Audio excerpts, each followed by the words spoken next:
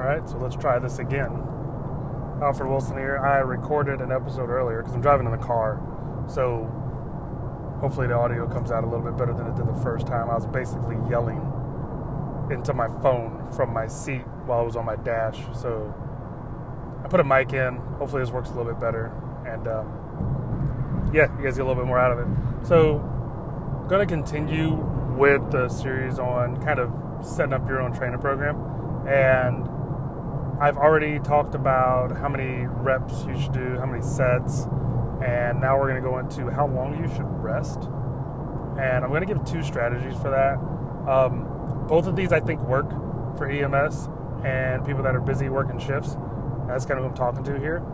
And to get you really any results you're looking for, right? There's going to be some exceptions if you've been training for a while and you probably know these and are probably aware of them. So, but I think either way, you're going to fit into one of these 2 buckets that I'm going to be talking about today. So let's get into it. Rest periods are how long you rest between each set and each exercise. So most people think rest periods, they are thinking, well, how long I rest between each set, but not necessarily how long I rest between each exercise. So example, you have a set of back squats or goblet squats, and you do 3 sets of 12. In between each set, you rest 60 seconds. In between each exercise, you may rest 90 seconds. So a little bit longer of a rest to get you kind of geared up for the next exercise. That's not always necessary, but that's just an example of how you can implement rest periods kind of based on where you're at and your experience. So keep it super simple. If you're just starting in fitness, meaning like you have less than 18 or even 24 months, probably less than 24 months, I like that, less than 24 months of experience in moving every day consistently, or moving consistently, not necessarily every day, of moving consistently, just getting up, having a pattern or a routine to what you do, then you are probably sitting in that beginner range. We have some ideas, exercise, you can look through exercise program and you can execute on the general movements. You understand sets, reps, rest, tempo, and how to go about that, what a hard effort is, what an easy effort is. So if you don't know those things and you're still kind of trying to figure that out, you're still in the beginner stages, which is fine because we've all had to go through that. So So if you're a beginner, generally you need less rest over time. And then as you get more advanced, you may do well with a little more rest. Generally speaking, rest either sits somewhere between 60 and 120 seconds or 1 to 2 minutes. So if you're looking for a particular amount of time to just get started, anywhere from 60 seconds to 120 seconds is a really good way to go in progression from lower rest to more rest as you get more advanced. So that's kind of the first idea, is sit somewhere in that range between your sets and then get after it. So, and you can go less than 60 seconds to add a little more intensity, but that really comes down to overall performance and maintaining strength under fatigue, so increasing the amount of fatigue that you've accumulated, which you may not need to do, depending on kind of what you enjoy doing recreationally.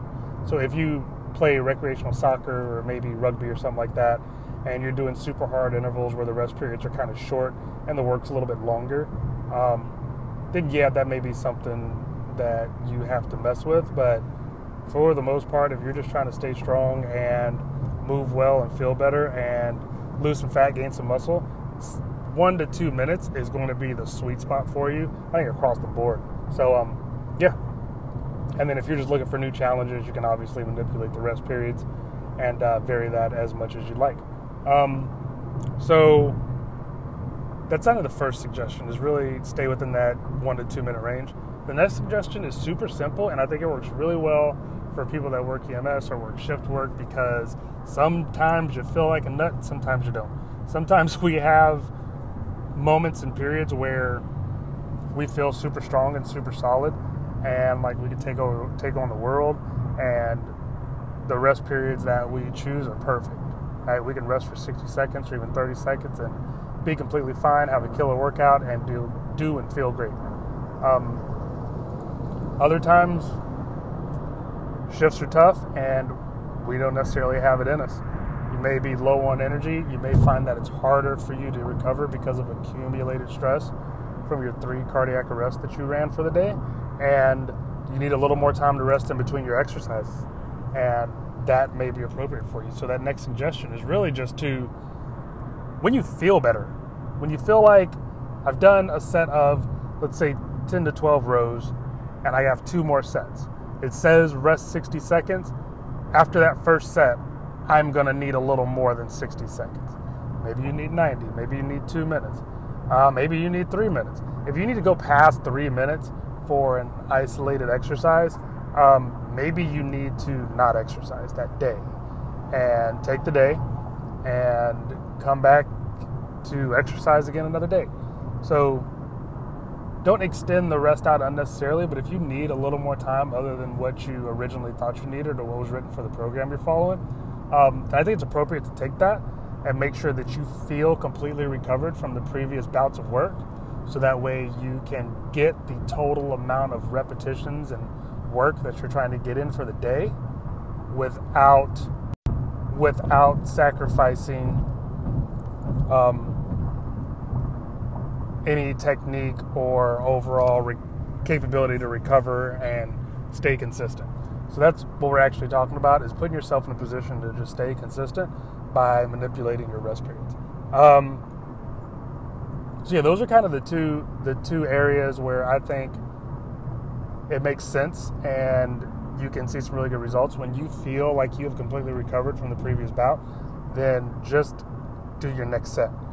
And then, or using a 60 to 2 minute or 1 minute to 2 minute range, do those reps there effectively. Now, if you get to the point where you have a lot of experience and you've gotten pretty strong, and these are for people that I work with that are power lifters and that I've had conversations with, if you feel like in between sets you need 3, 4, even 5 minutes of rest because you are lifting at your maximum weight, then that's appropriate, especially for that particular sport, because it may be very long periods of time where you are not lifting anything heavy.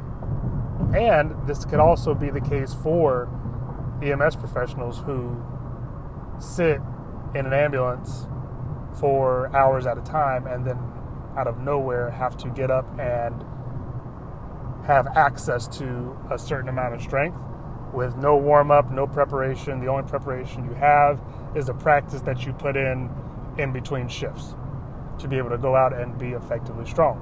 That does not mean that if you started in the gym yesterday and you should go in there, then you should go in there tomorrow and take 5 minutes of rest in between each set of preacher curls because you heard that was a good thing to do because you needed to be stronger at a moment's notice.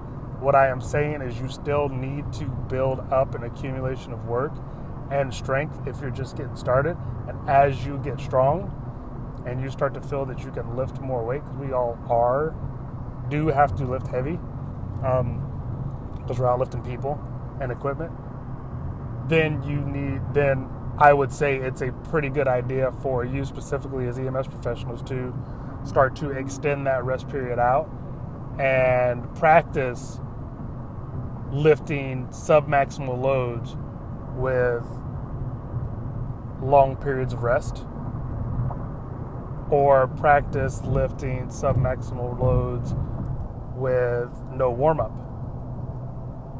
Now, submaximal being 65, 75%, and I don't think you really need to go any higher than that as far as strength goes and for your safety.